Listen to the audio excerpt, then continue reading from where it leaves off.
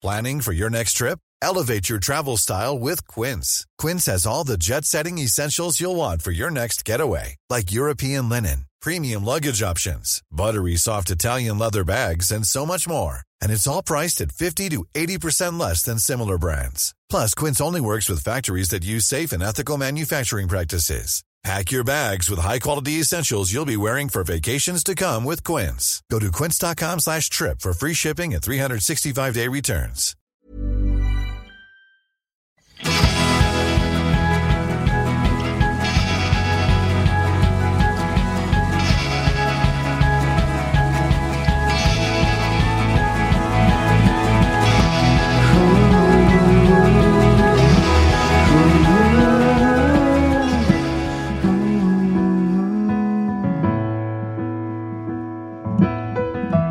Johanna Gillbro, Johanna, så himla roligt att du är med i vår podd. Här sitter jag och plinkar lite på mitt piano. Tänker på hur kul det är att Johanna Gillbro ska vara med i det här avsnittet. Den internationellt erkända hudexperten och hudforskaren Johanna Gillbro. Vi är så stolta, Johanna, för att du vill vara med i detta avsnitt. Men bara så ni vet så är det så att den här intervjun har... den spelades från början in för vår engelska podd The Food Pharmacy Show. Det är därför Lina och Johanna kommer att prata engelska i den här intervjun. Trots att de båda är svenskar. Ja, då vet ni. Hörrni, nu kör vi. So, welcome to the Food Pharmacy Show, Johanna Gillbro. Och där avbryter jag på en gång faktiskt, för att jag glömde nämligen dela med mig av den glada nyheten att Johanna är vår nya gästskribent på foodpharmacy.se. Så det kan ni kolla in när ni har lyssnat på den här intervjun. I'm so honored to have you here. Thank you so much. Likewise. Very nice to be here. You are a skin scientist and the most cited writer within the Journal of International Cosmetic Science. How did your interest in skin start? Well, I was actually diagnosed with a skin disorder, a skin disease called vitiligo when I was about 3 years of age.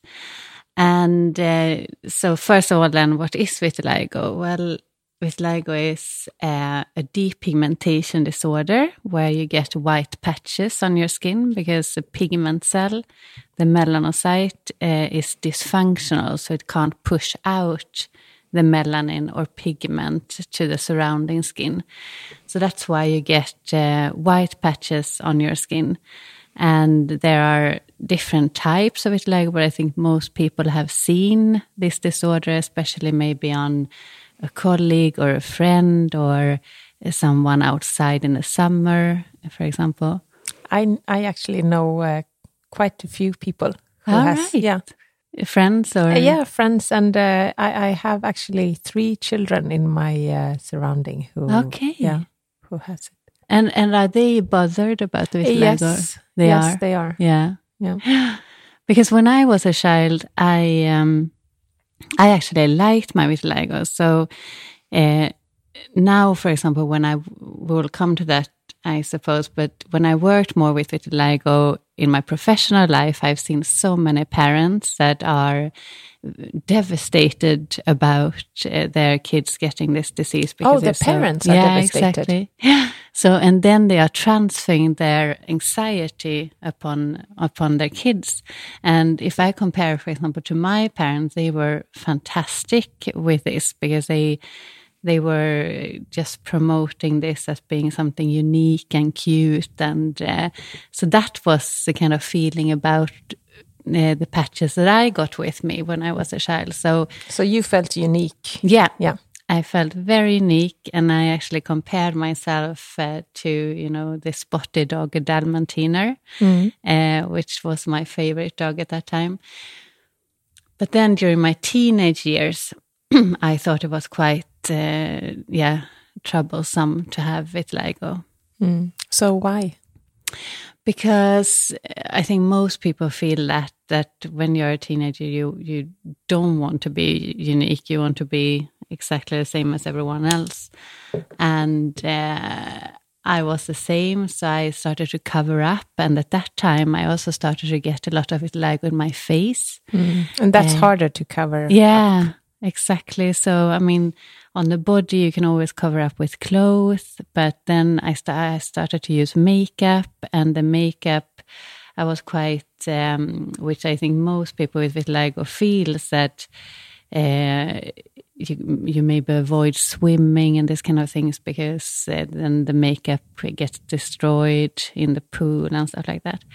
So during my, let's say from 17 to in my 20s, I thought it was really, really tough. And that is when I started to read scientific articles, and I read everything that was published at that time about vitiligo. So already when I was like 17, 18, I had, I knew about the melanocyte. I knew what they thought was the problem with vitiligo. And already then I started to try everything that was on the market, both, already then it was online sales of different kind of creams, cosmetic creams that with big promises that would work. That didn't work, I was about to say. Or no. Did they? No, that had no effect. And also the medications. I went to several dermatologists and I tried everything from corticosteroids to UVB therapy when you're standing in front of a sunbed. And I was even one of the first patients who tried a transplantation of healthy skin cells, to the patches. So, and that also didn't work. So nothing worked for me. And how did that affect you? Did you get more and more worried about your sickness? Yeah, I think so. I got, at that time, I think I got a bit obsessed, to be honest. So that was, and I think that is why I became a scientist also, because I have very easy to really get very catched up on things. So if I'm interested in something, I get super interested, and that accounts with everything. So if I'm so you're like the perfect scientist then, in one way, because of that, but in one way not, because I don't have the patience enough. I want to have quick results, and that doesn't always work. No. So in one way, I'm a good scientist. So then you actually started to study, not only on your spare time, but also you started to study science and skincare. Yeah, exactly. So then I started to study pharmacy school in Uppsala. And I was very interested in, I was kind of choosing between pharmacy or a medical doctor.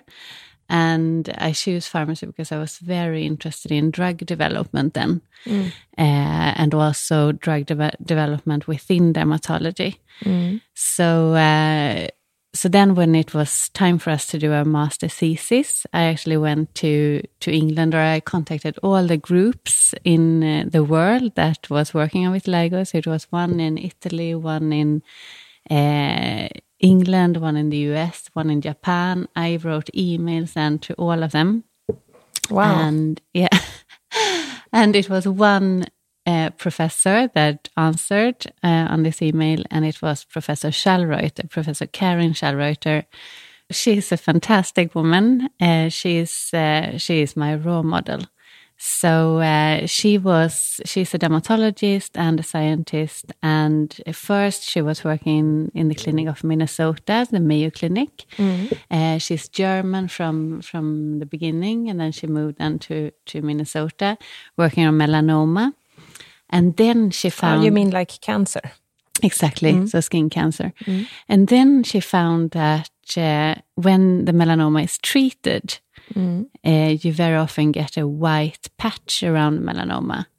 Like vitiligo almost. Exactly. So then she started to work more with vitiligo, or she wanted to know what kind of compounds is it in these white patches, because it seems to actually destroy the melanocyte, which is a good thing in melanoma, but not a good thing when you have normal skin and you have vitiligo.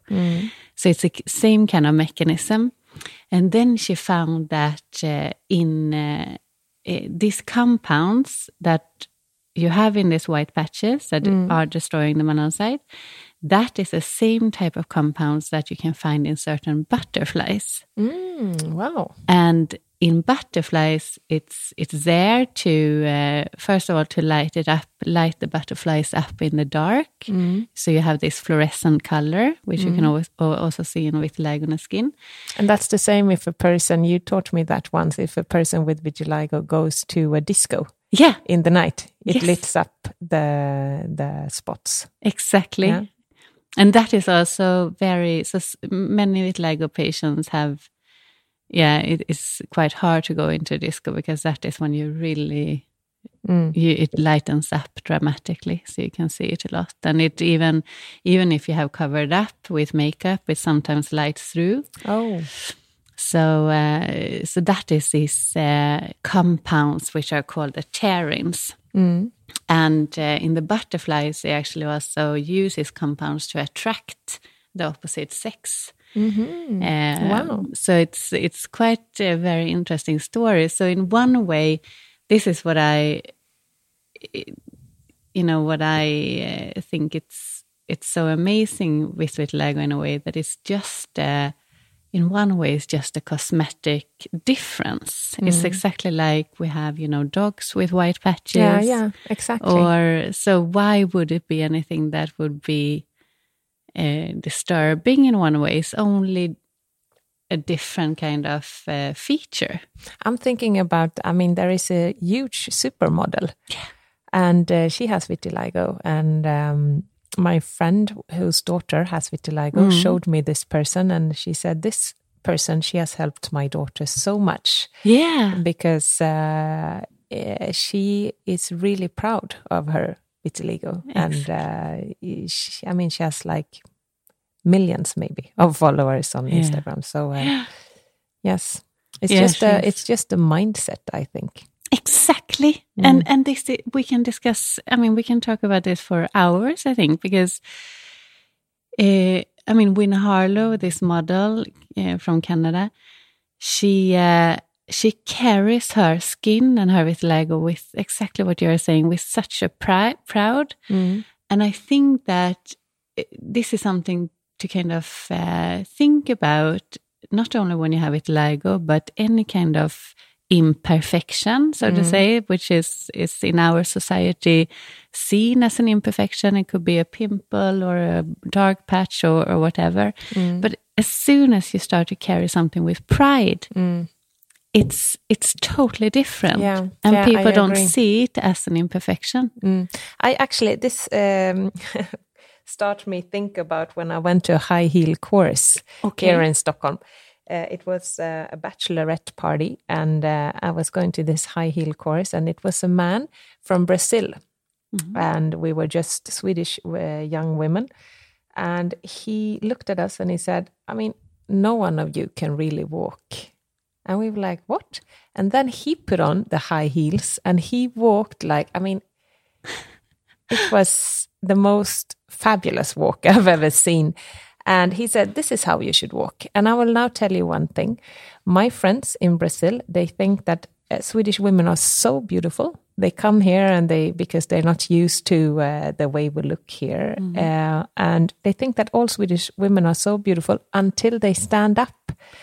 Really? Yeah. And then he said, women in Brazil, even if they weigh 150 kilos, they carry their body with pride.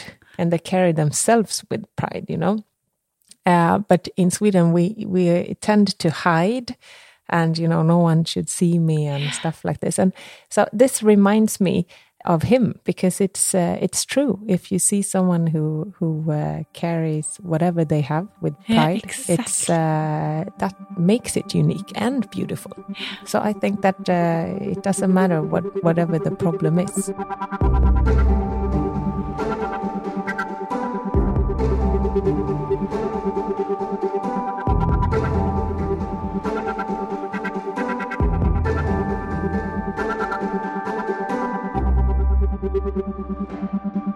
Back to this German professor. Yes. Did you meet her? You went to see her, or? Yeah, exactly. So she invited me to do my master thesis at the University of Bradford. So she set up it's a department called the Center of Skin Science, and I was there, and this period in my life was the most interesting period. Full stop. It's I am so happy that I did that. So this master thesis on vitiligo, so I did my PhD actually on the beta-2 adrenoreceptors, so the adrenergic system in melanocytes, because they are responding. What we know about vitiligo is that it could be triggered by stress. And the adrenergic system is, of course, involved in stress. Yeah, because it's important to say this is an autoimmune disease. Yeah. That's actually increasing over the world. Yes. Isn't it? It's quite difficult to say if it's increasing, because normally we say that about 0.5 to 2% of the world population have it. And it differs. As much as 2%? Yeah. So 2% and even 4% has been reported in India, because in India it's very, very hard to have vitiligo because it's connected to leprosy. So because I don't think that it looks the same, but it's there in that Many region. people believe that you have leprosy. Okay, exactly. So they get scared and try to stay away from you. Yeah. And I've met many Indian patients now, and they are really pushed away from their family, and they have difficulties to find a partner, to get married. Oh, how sad! Yeah, and I've even seen, it has been awful, but I've seen, parents that if one of the kids have vitiligo, they don't want to take that child with them when they go into parties and stuff like that. So it's horrible, the things that are going on in that region. That's really sad. Yeah. So during my time in Professor Sharda's team, I worked on the adrenergic system, and I also worked a lot at the Dead Sea in Jordan, because what she had found was that a treatment called climatotherapy, which means that you swim in the Dead Sea and you're also exposed for limited amount of irradiation from the sun at the Dead Sea, really promotes skin pigmentation. And based on that and other scientific results, she also developed a cream which is working to break down hydrogen peroxide, which is oxidative stress that we have a lot of in our skin. So in vitiligo patches, for example, you can have about 1 millimolar levels of hydrogen peroxide, which is huge. And it's what scientists has been troubled with, is that how could even the skin be so nice and intact, because you can't see anything else except for that it's actually white there. So it is very difficult to understand how these high levels of hydrogen peroxide can actually exist, but this cream is then breaking it down, and then we see that by applying this cream, we can get our skin pigmentation back. So when I started there, and I did my entire PhD also in Bradford, then I had a lot of white patches in my face, around my mouth, around my eyes, around my ears. And within 3 months, I gained 90% of the pigmentation back. Oh, wow. Yeah. So that what was, a progress. Yeah, that was amazing, actually. Amazing. So because you can't even tell, I think, that you have vitiligo now if I sit here and look at you. No, I have a little bit just under my mouth, but that's just a tiny patch left. So then you were happy, but you still wanted to work with skin? Yeah, so I wanted to continue my work with vitiligo after my PhD, but as I think many people know, it's not so many groups that are working on vitiligo in the world, and still not now. I mean, it's still seen as a cosmetic disorder, and it's not very easy to get academic grants for research within this area. So what I did then was I moved to Holland because I met a Dutch man at that time. And but when I was living in Holland, I was constantly approached by the cosmetic industry. So why did they approach you, do you think? They approached me because since I had worked on gaining the pigment back, so the mechanisms that actually is responsible for you're getting a tan or you get pigmentation back in the vitiligo patches. I knew basically pigmentation and skin pigmentation. And in the cosmetic industry, what you want to do is to sometimes turn off this pigmentation instead. So, for example, if you have irregular pigmentation or you have more pigment in your face, for example, like brown patches and solar lentigo and things like that. That is, of course, very interesting then for the cosmetic industry. So, and at that time, I also was in the middle of a separation, so I wanted to move back to Scandinavia and Sweden. And so I took a job actually as a scientist in a skincare company, and later also working on being responsible for innovation in that company. And this is a huge industry. I mean, we spend billions and billions of dollars into this industry. Yeah. Last time I met you, you said that normally interest and knowledge goes hand in hand.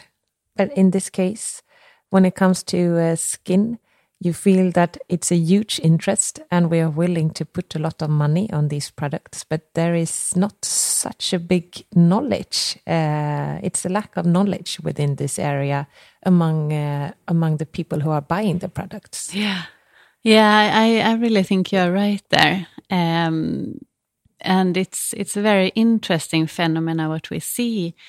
And I start to see it, especially when I start to work more on innovation and met consumer. And it is very interesting that we are spending so much money on our skin, and we are spending a lot of both money, but also kind of time thinking about our skin. And this is not a new phenomenon, of course, because we have been interested in our skin and in our looks for, thousands of years. So we can even see in text thousands of years ago that the importance of having a clear and nice and even skin tone is very important for the perception of beauty. So it has been, of course, always very important, but now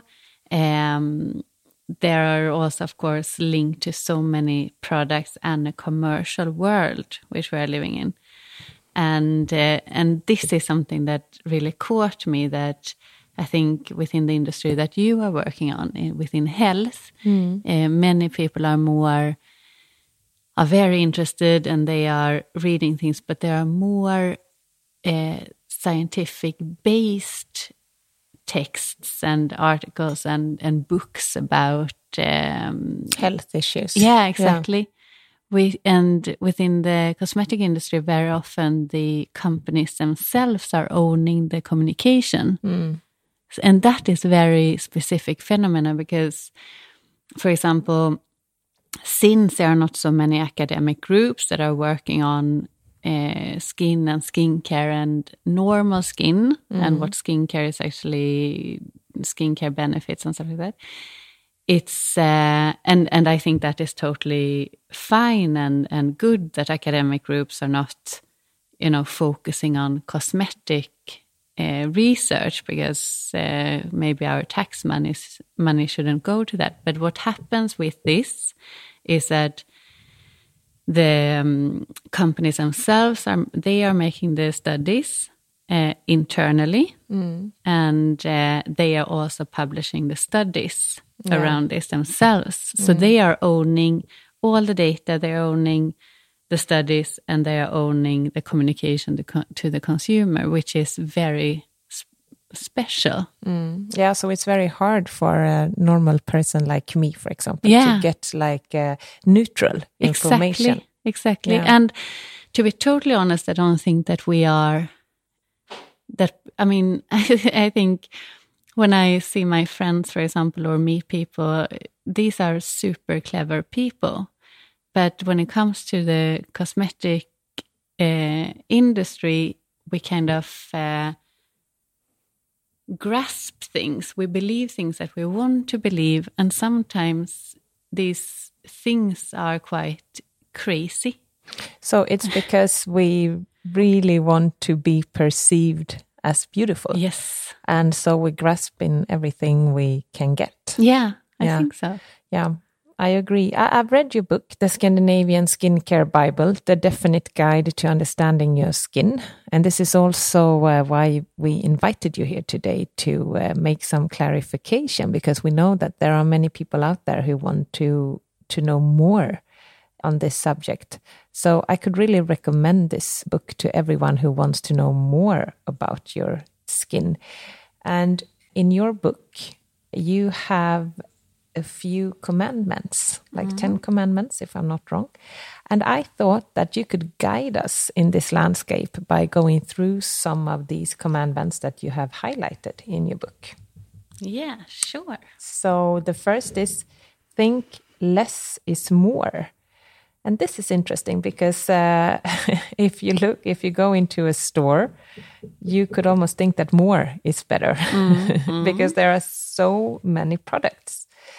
And here you say a long list of ingredients doesn't mean a better product. In fact, the opposite is true. So tell us. I think I would like to discuss 2 points here. So the first one is to understand why do we often see so many ingredients in skincare products. And this is something that I go through in a big part of the book, so INCI lists and how to understand them. But basically, what we have, basically in the skincare or the cosmetic regulation is as follows, that you should have 30 months, which means almost 3 years shelf life on the products. That's a really long shelf life. Yeah. And most people doesn't know. So, I mean, it's when you, for example, are in the grocery store, you're very used to look at, okay, when is a milk produced? When does it expire? The expiry dates is so vital when you buy something you put in your mouth. Yeah, exactly. But in this industry, the consumer has never even thought about it often. So the only kind of expiry date kind of thing on the package is an open jar symbol. So if a jar is open, you have to throw it away within 12 months. Yeah, exactly. 6 or 12 months normally is this open jar. And with that symbol, it doesn't say anything about when the product was produced. it could be your product, for example, that you might buy tomorrow might already be 2 years. It might have been on a storage in China, and then it has been transported. And the interesting thing is that there is also no control for temperature during the storage, during the transport, during, for example, in the shelf, where you see all these nice products. Often there is a light on top, and then the products are getting very warm. And then, not to speak about your bathroom. I mean, there it could go up to 40 degrees easily. Yeah. And I always compare this to what could you imagine to put your crème fraîche, for example, during this kind of circumstances? No, never. You would always... And this is the kind of crazy thing in the entire thing, that we have set these regulations that, okay, we should always be able to have skincare in room temperature. We should not have to have temperature control, for example, put it in the fridge, etc., etc. And with that comes a problem. And the problem is that we have to have quite many additives. And so by putting a low standard on these products, we have so to painted ourselves into a corner. Exactly. Exactly. So it would be exactly the same as we would say, oh, but I want to, for me, it's much simpler to have my crème fraîche and milk and everything else that I have in my fridge I want to have it in my cupboard. And I also want to be able to have that on my sofa table for 6 months. Yeah, that's an interesting experiment to think what would happen if you put your butter, for example, on the table. Exactly. And go to this jar all the time with your hands and put in your face and stuff and put back your hands in the jar. Yeah. What would happen after 6 or 12 months? Yeah, exactly. So if you would have a crème fraîche like that, which has a water content or a liquid content, then you would get a fungal growth very quickly. And that I think most people have seen. So why don't we get that in these skincare products then? Because we have preservative systems, and it is quite a lot of preservative systems. And this is a couple of years into when I worked actually almost 10 years in the cosmetic industry, but a few years in, this was something that I really thought was, I thought it was very challenging to work with innovation when we have such a strict and robust and unmovable kind of regulation around this. It's the only innovation you can do if you don't innovate on the logistics, transports, production. You kind of are just doing innovation in certain compounds, which you add on to this already existing, kind of regulation, which I think needs to be changed.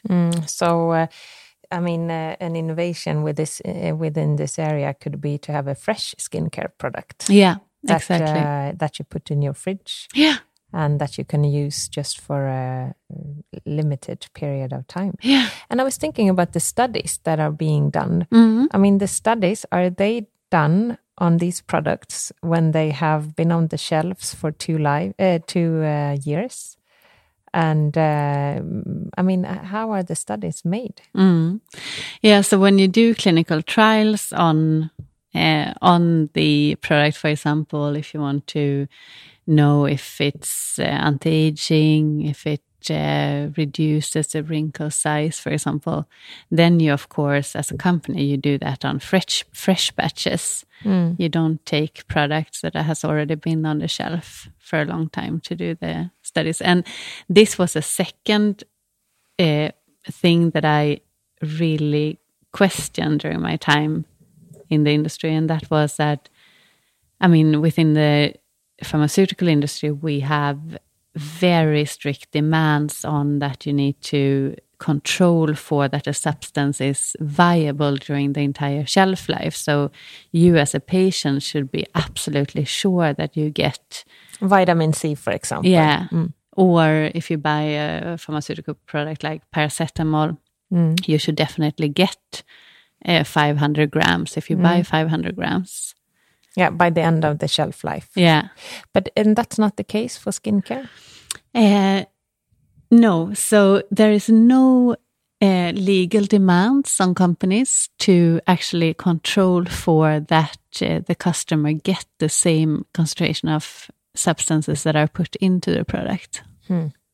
So that also, I think that is something that definitely needs to be changed.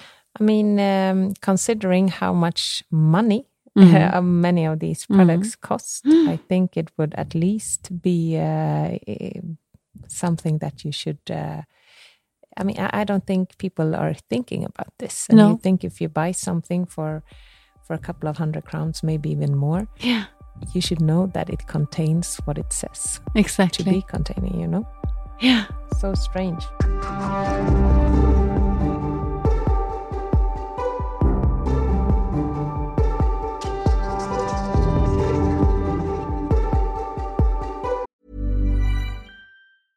Ready to pop the question? The jewelers at BlueNile.com have got sparkle down to a science with beautiful lab-grown diamonds worthy of your most brilliant moments. Their lab-grown diamonds are independently graded and guaranteed identical to natural diamonds, and they're ready to ship to your door. Go to BlueNile.com and use promo code LISTEN to get $50 off your purchase of $500 or more. That's code LISTEN at BlueNile.com for $50 off. BlueNile.com, code LISTEN. Hey, it's Ryan Reynolds, and I'm here with Keith, co-star of my upcoming film, If, only in theaters May 17th. Do you want to tell people the big news?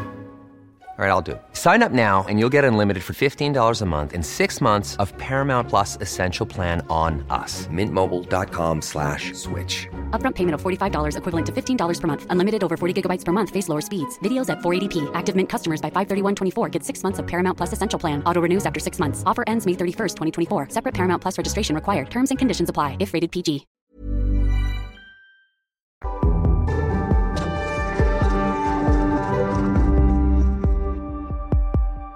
So in a skincare product, we very often have 50 to 100 ingredients. And 50 to 100? Yeah. I mean, that's a long ingredients list. That's a very long ingredient list. And then it's also very difficult for a consumer to actually understand what it says, since many of these terms are in Latin. But anyway, so it's preservatives that it contains. It's of course also oils and moisturizing ingredients, which are then good for the skin, but it's also stabilizers, preservative and emulsifiers, and viscosity controlling ingredients like thickeners. And this is very important to understand that one of the most important functions of our skin is, of course, to protect ourselves from the external world. Yeah. And external factors like no one should be able to hurt us, nobody should be able to come in and hurt our heart, for example. So it's there as a protection, but it also there as a protection for dangerous compounds to enter the skin. And it's actually very good to keep substances out. And we will come into that molecular weight and that kind of things, but many of these additives, like preservatives, for example, are very small molecules. And they are only there to protect the product. So they should be big. They should be as big as possible, not so to be they able can't to go through the skin, you mean? Exactly. But they are very small. So many of these preservative systems are actually skin sensitizers.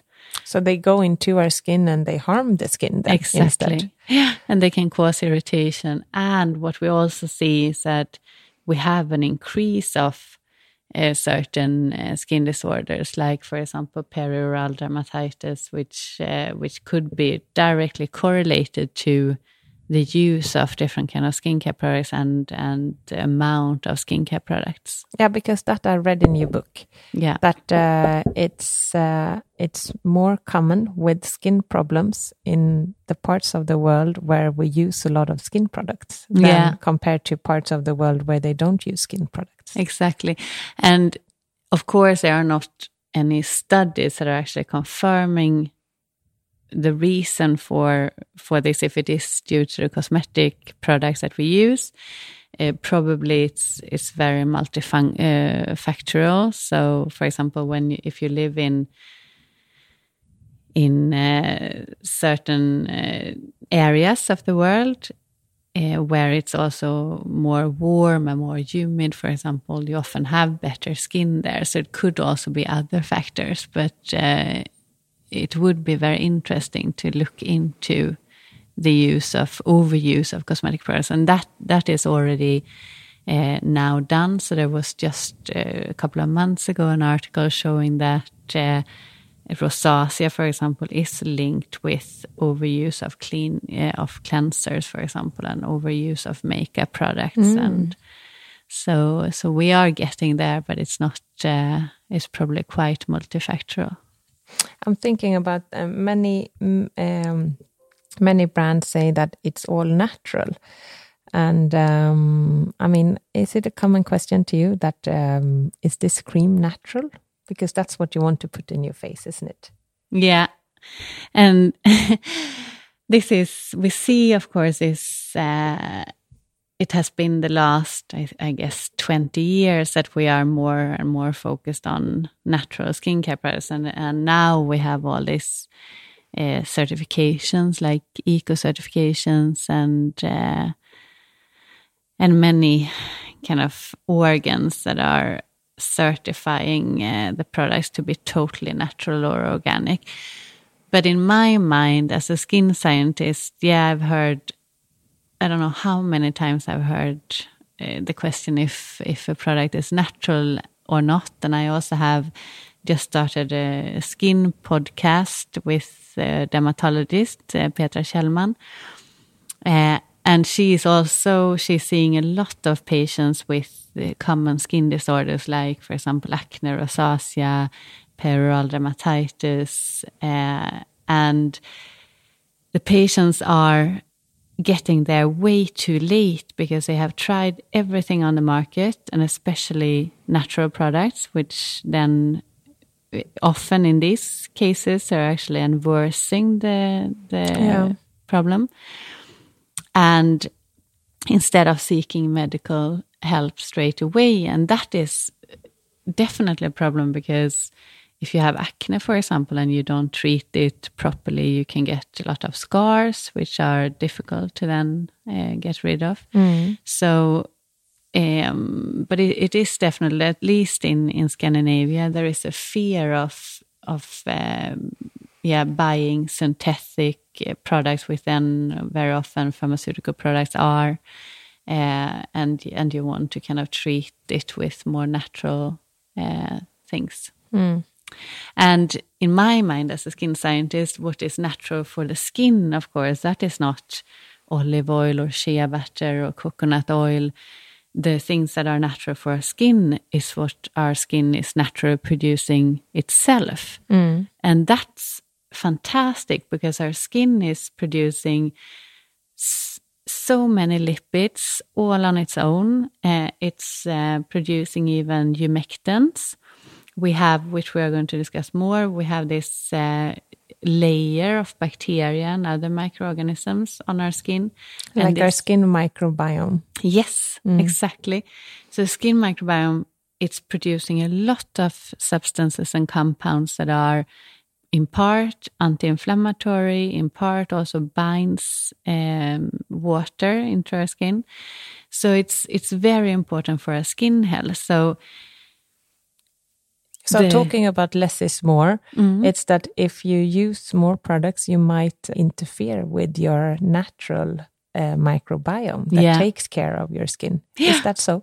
Yeah, I would say that you would interfere with not only the microbiome, but also the skin itself. And it's also by using many products, you also have that problem with that very many times you have maximum concentrations allowed for example, preservatives in one product. If you have then 5 products or 10 products, you get 10 times the amount of the highest legally Yeah. I understand.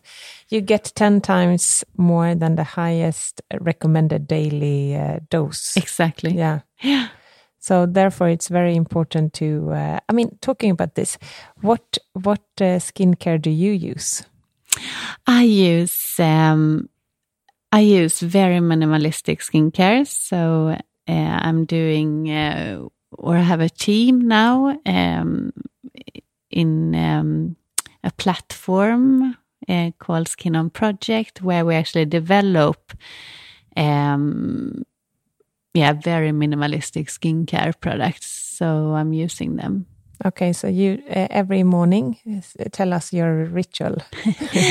I never cleanse in the morning, no. First of all. So there, because our skin has during the night produced a lot of important substances and lipids, which I don't want to remove. So I just have a shower normally in the morning where I just kind of rinse with water.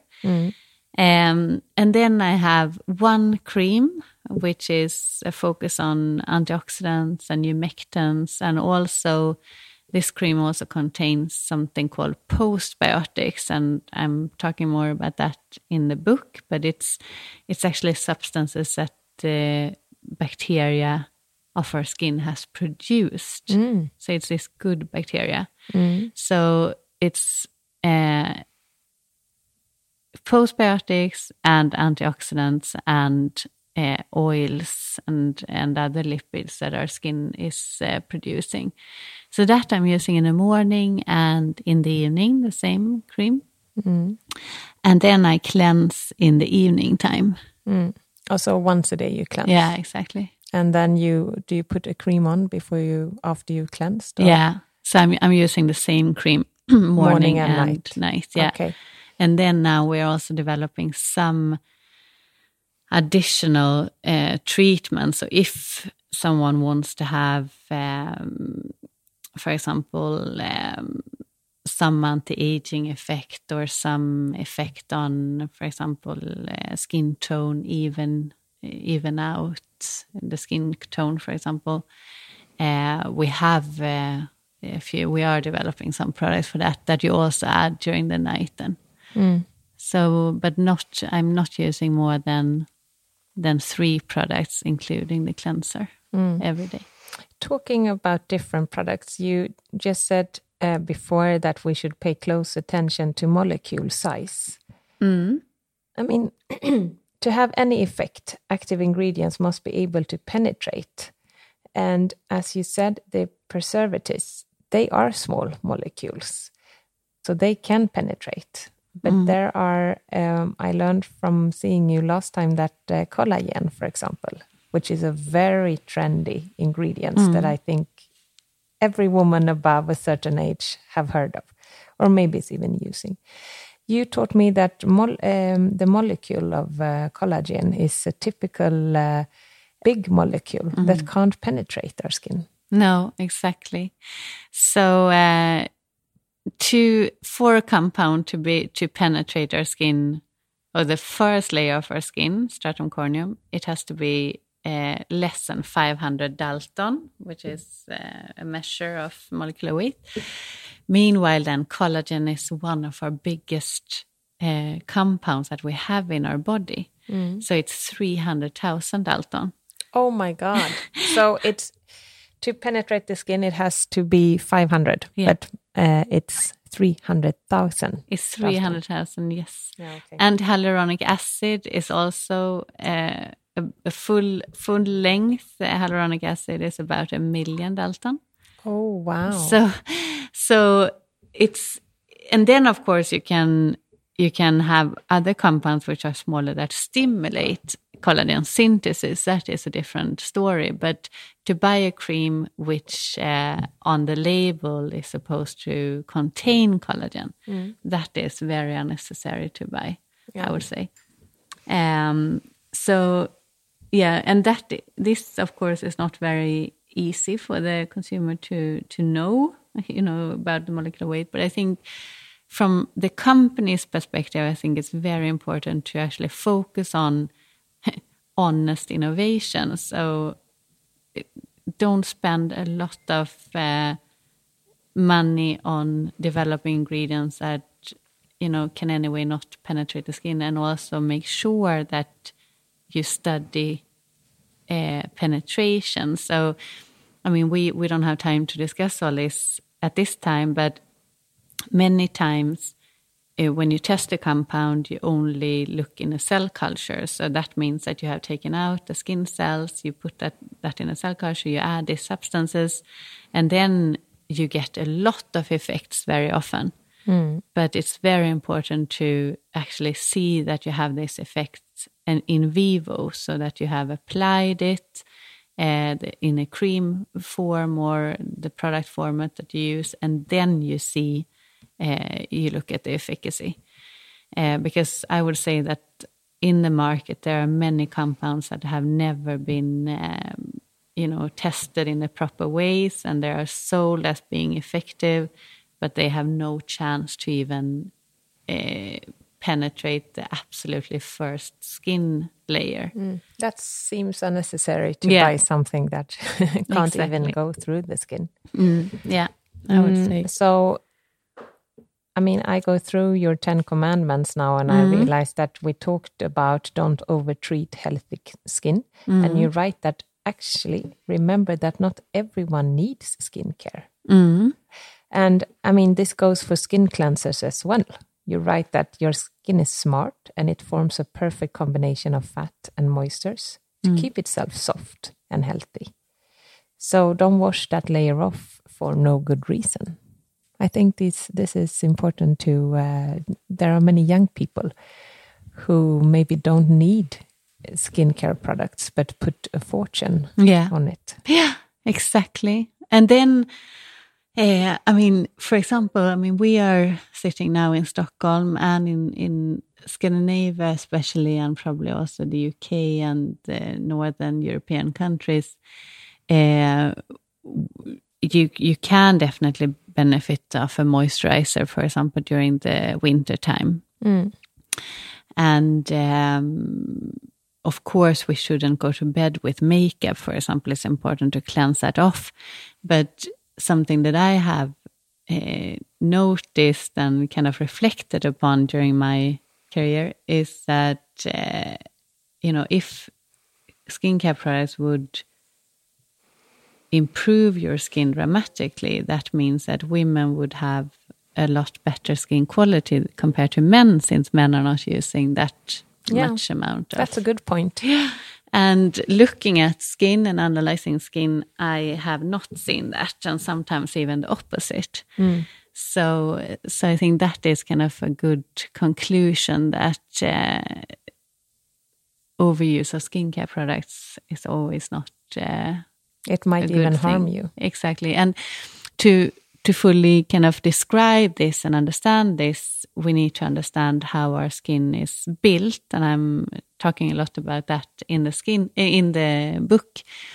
And for example, we have a very important immune cell in the skin, in the upper layer, which is called a Langerhans cell, and it functions it looks like an octopus with the long arms, and it discovers and it notices substances that they are not used to. So then if they are not used to something and react and kind of turn on the entire immune system, then you get irritation and skin sensitization. So I would say that if you have sensitive skin, and many people at the moment are reporting a sensitive skin, like 50 to 70% of all European women actually describe themselves that they have sensitive skin. So if so, be very, very careful with what you use. For example, use minimalistic products with shorter inkies, try to avoid fragrances, try to avoid specific preservative systems, and we're describing those more in the book. And avoid also certain UV filters, etc. So it's important to exclude many compounds, especially when you are bothered with sensitive skin.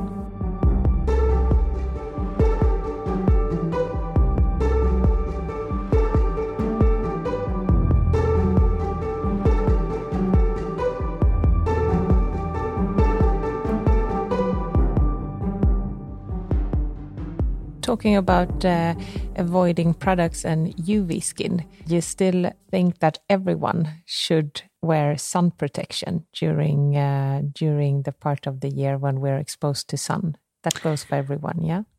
Yeah, this is a very interesting discussion because, first of all, UV light and the sun is definitely the most contributing factor for skin cancer. That is scientifically proven now. But it's also definitely the most contributing factor to premature skin aging.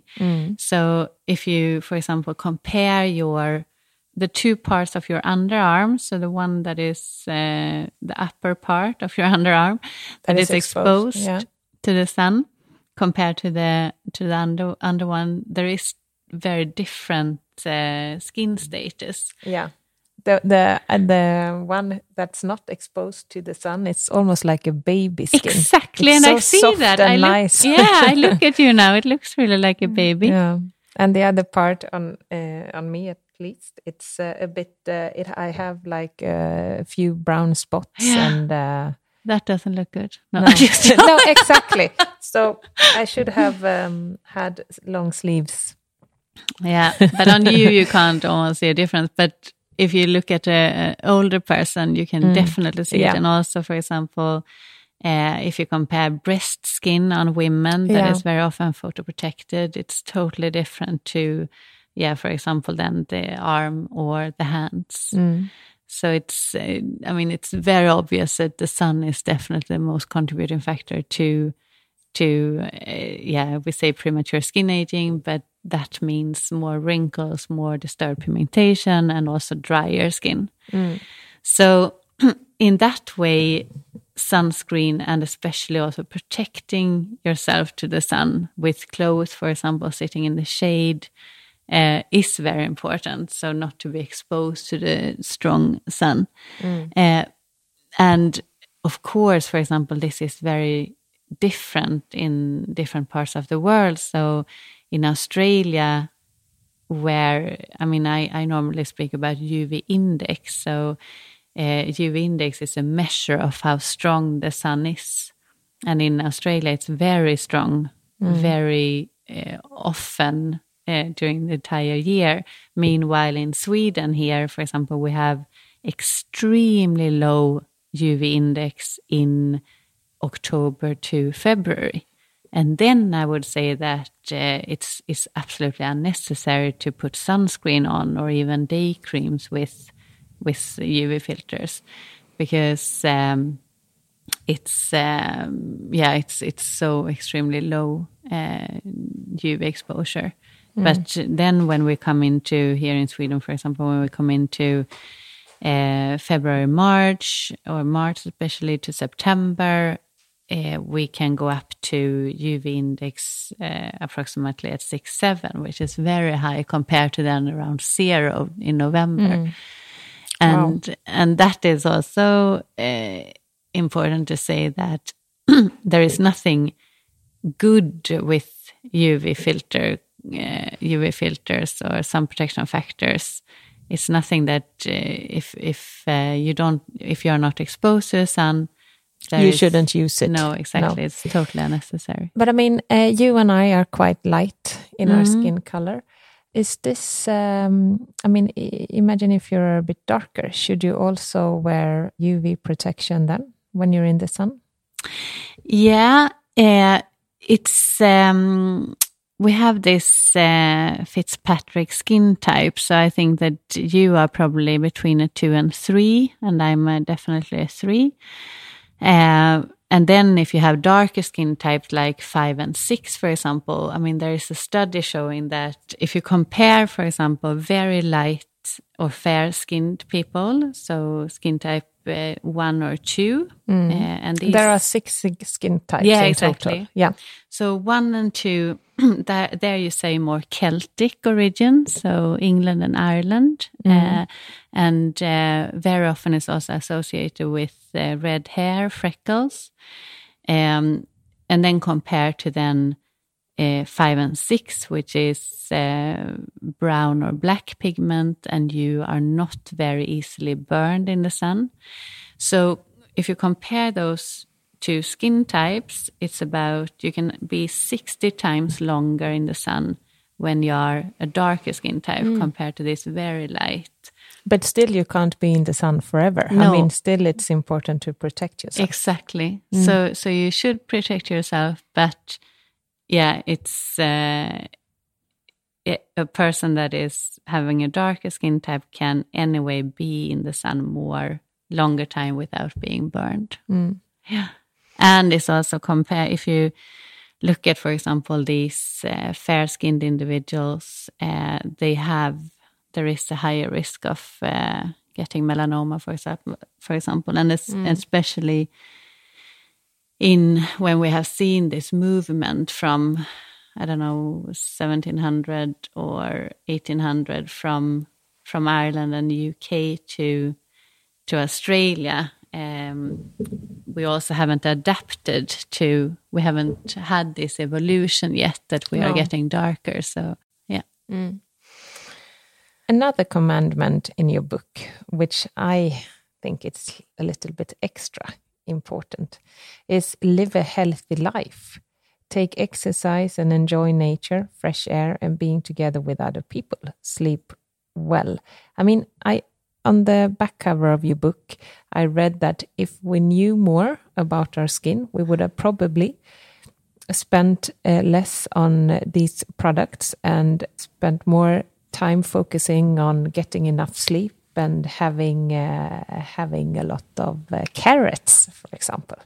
Yeah, and that is, of course, I mean, when you think about it, our skin is an organ exactly like the same as our heart, our lungs, or our gut, for example. It's really an organ, and it's important to look at it as an organ.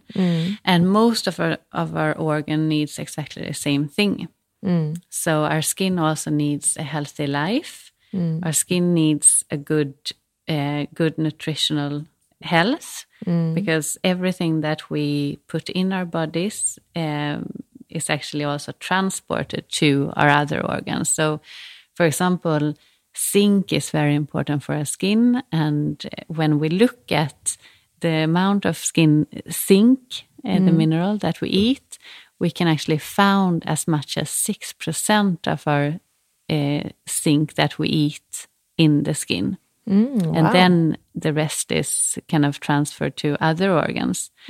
But our skin is really absorbing the minerals and the nutritional factors that it needs. And then, of course, other health factors, like, for example, sleep is also very important for the skin, because we are also, during this time, when we sleep, we are producing melatonin, and melatonin is a compound that is also important for our skin health. I didn't know that. I know it's important for sleep, but I didn't know it's important for skin. It has actually been studied as an anti-aging compound. Wow. So that is a direct link with that sleep. Actually, if we get sufficient amount of sleep, we might look younger. Wow. So that is very important. And also, what I think is super interesting is that the skin is the only way for us to release, one of the only way to release oxytocin. And that is the hormone that makes us relax, isn't it? Yeah. Exactly. Yeah. And I read about it when I was pregnant the first right. time, that to make the body release oxytocin is very important. Yeah, yeah, exactly. And that is so important for our well-being. And I just actually read a study now that, I mean, of course, we don't get so much when we can't touch each other now during the corona pandemic, that this is actually affecting, of course, our oxytocin levels, and that we can be much more stressed, and it really affects our well-being. And I mean, I think most people can just remind themselves of the feel when someone is massaging them, their neck, for example. I love that. Yeah, me too, or the back. But touch isn't just a momentary source of comfort and pleasure. So in fact, it has been shown to have a wide range of health benefits. It's, for example, lowers the blood pressure and brings the pulse rate down. It relieves pain, it boosts the immune system, and it makes us feel less stressed and more sociable. And we can even hunger for touch, just as we hunger for food. And this is what we normally call our skin hunger. So skin hunger for this touch. I never heard of skin hunger. I love it. Then you write about treat your skin microbiome with respect. And I mean, we at Food Pharmacy, we usually talk about don't forget to feed your good bacteria in your gut, because they they boost your immune system, among other things. They have several important role in our bodies. But talking about skin microbiome, what is that? Yes. So the skin microbiome, I mean, I'm also super interested in the gut microbiome. So I read your book years ago. And in one way, the microbiome and the science about both the gut microbiome and the skin microbiome is actually why I left the skincare industry. So first of all, what is our skin microbiome? Well, it's exactly the same as our gut microbiome. So it's a skin flora with all the microorganisms that we have on our skin. We have thousands of different species living on our skin. And these are very important for us since they are producing a lot of compounds that are important for the immune system in the skin, and also anti-inflammatory compounds, and also compounds that are actually trapping water within our skin, so we get a moist and healthy skin. And what I discovered was that with all these additives that we put in our skincare products, which we have discussed, during the long shelf life, and this kind of additives are needed, that could disturb the skin microbiome. So there are studies now showing that 5 of our most commonly used preservative systems that are antimicrobial, they are actually disturbing our commensal skin flora, and that means the good bacteria, the bacteria that are with us, that are living with us on the skin. Wow, that's not good at all. That's not good. And what this has been also associated to is the normal skin problems or skin disorders that we see in the Western world, and that is rosacea, acne, and eczema especially. All these diseases has been now related to a disturbed microbiome in the skin. Wow. So that is basically why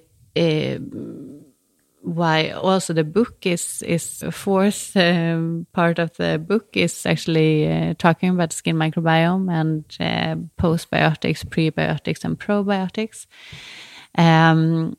But it's also a foundation for me to actually take this initiative, which we talked about before, so the Skin Gnome Project, which works on both trying to help manufacturers, but also develop skincare options that are not antimicrobial. That sounds great. I mean, because you write that the gut and the skin are connected via the bloodstream, and they are in constant contact. So it's not hard to imagine that what goes through your gut, as you said with the sink, your skin will have a slice of that also. Exactly. Exactly. Talking about the Skinom project, your project, the 10th commandment in your book is to learn more.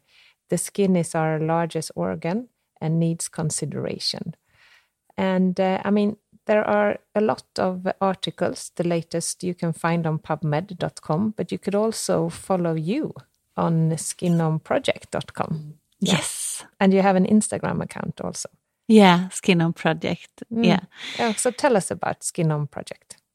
Yeah, Skinom Project is a platform which I founded because I truly believe that the skincare industry needs to be transformed. We need to develop products which are putting our skin first and foremost. And coming from a dermatological background, I'm used to develop solutions that solve skin problems.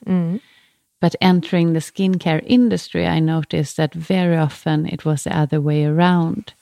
The focus was to rather solve problems related to marketing and communication, logistics, or more the sensory aspects of the product, how the product feels, for example.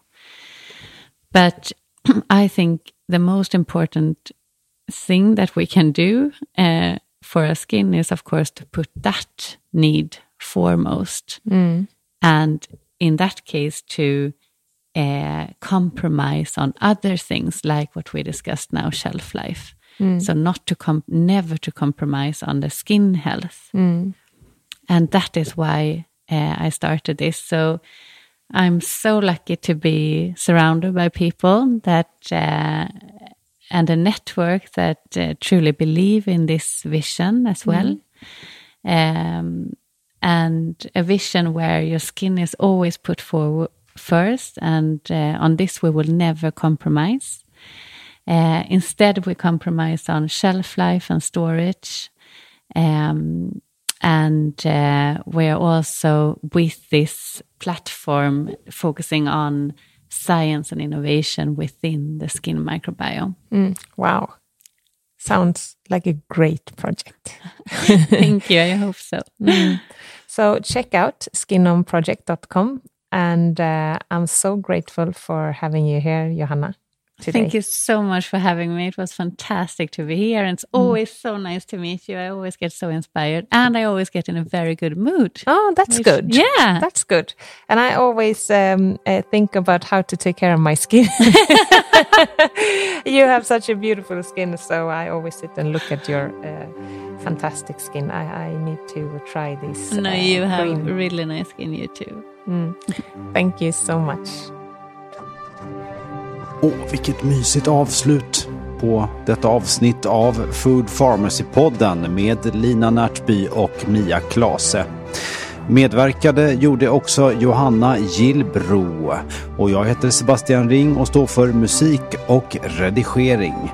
Vill du ha mer av Food Pharmacy så finns vi på foodpharmacy.se och på Instagram under namnet food_pharmacy. Hej!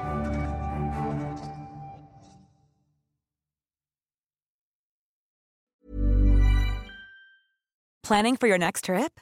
Elevate your travel style with Quince. Quince has all the jet-setting essentials you'll want for your next getaway, like European linen, premium luggage options, buttery soft Italian leather bags, and so much more. And is all priced at 50 to 80% less than similar brands.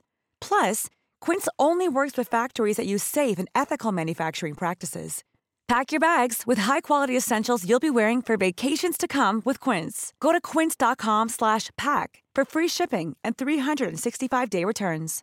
Imagine the softest sheets you've ever felt. Now imagine them getting even softer over time. That's what you'll feel with Boll & Branch's organic cotton sheets. In a recent customer survey, 96% replied that Boll & Branch sheets get softer with every wash. Start getting your best night's sleep in these sheets that get softer and softer for years to come. Try their sheets with a 30-night guarantee. Plus, get 15% off your first order at bollandbranch.com. Code BUTTERY. Exclusions apply. See site for details.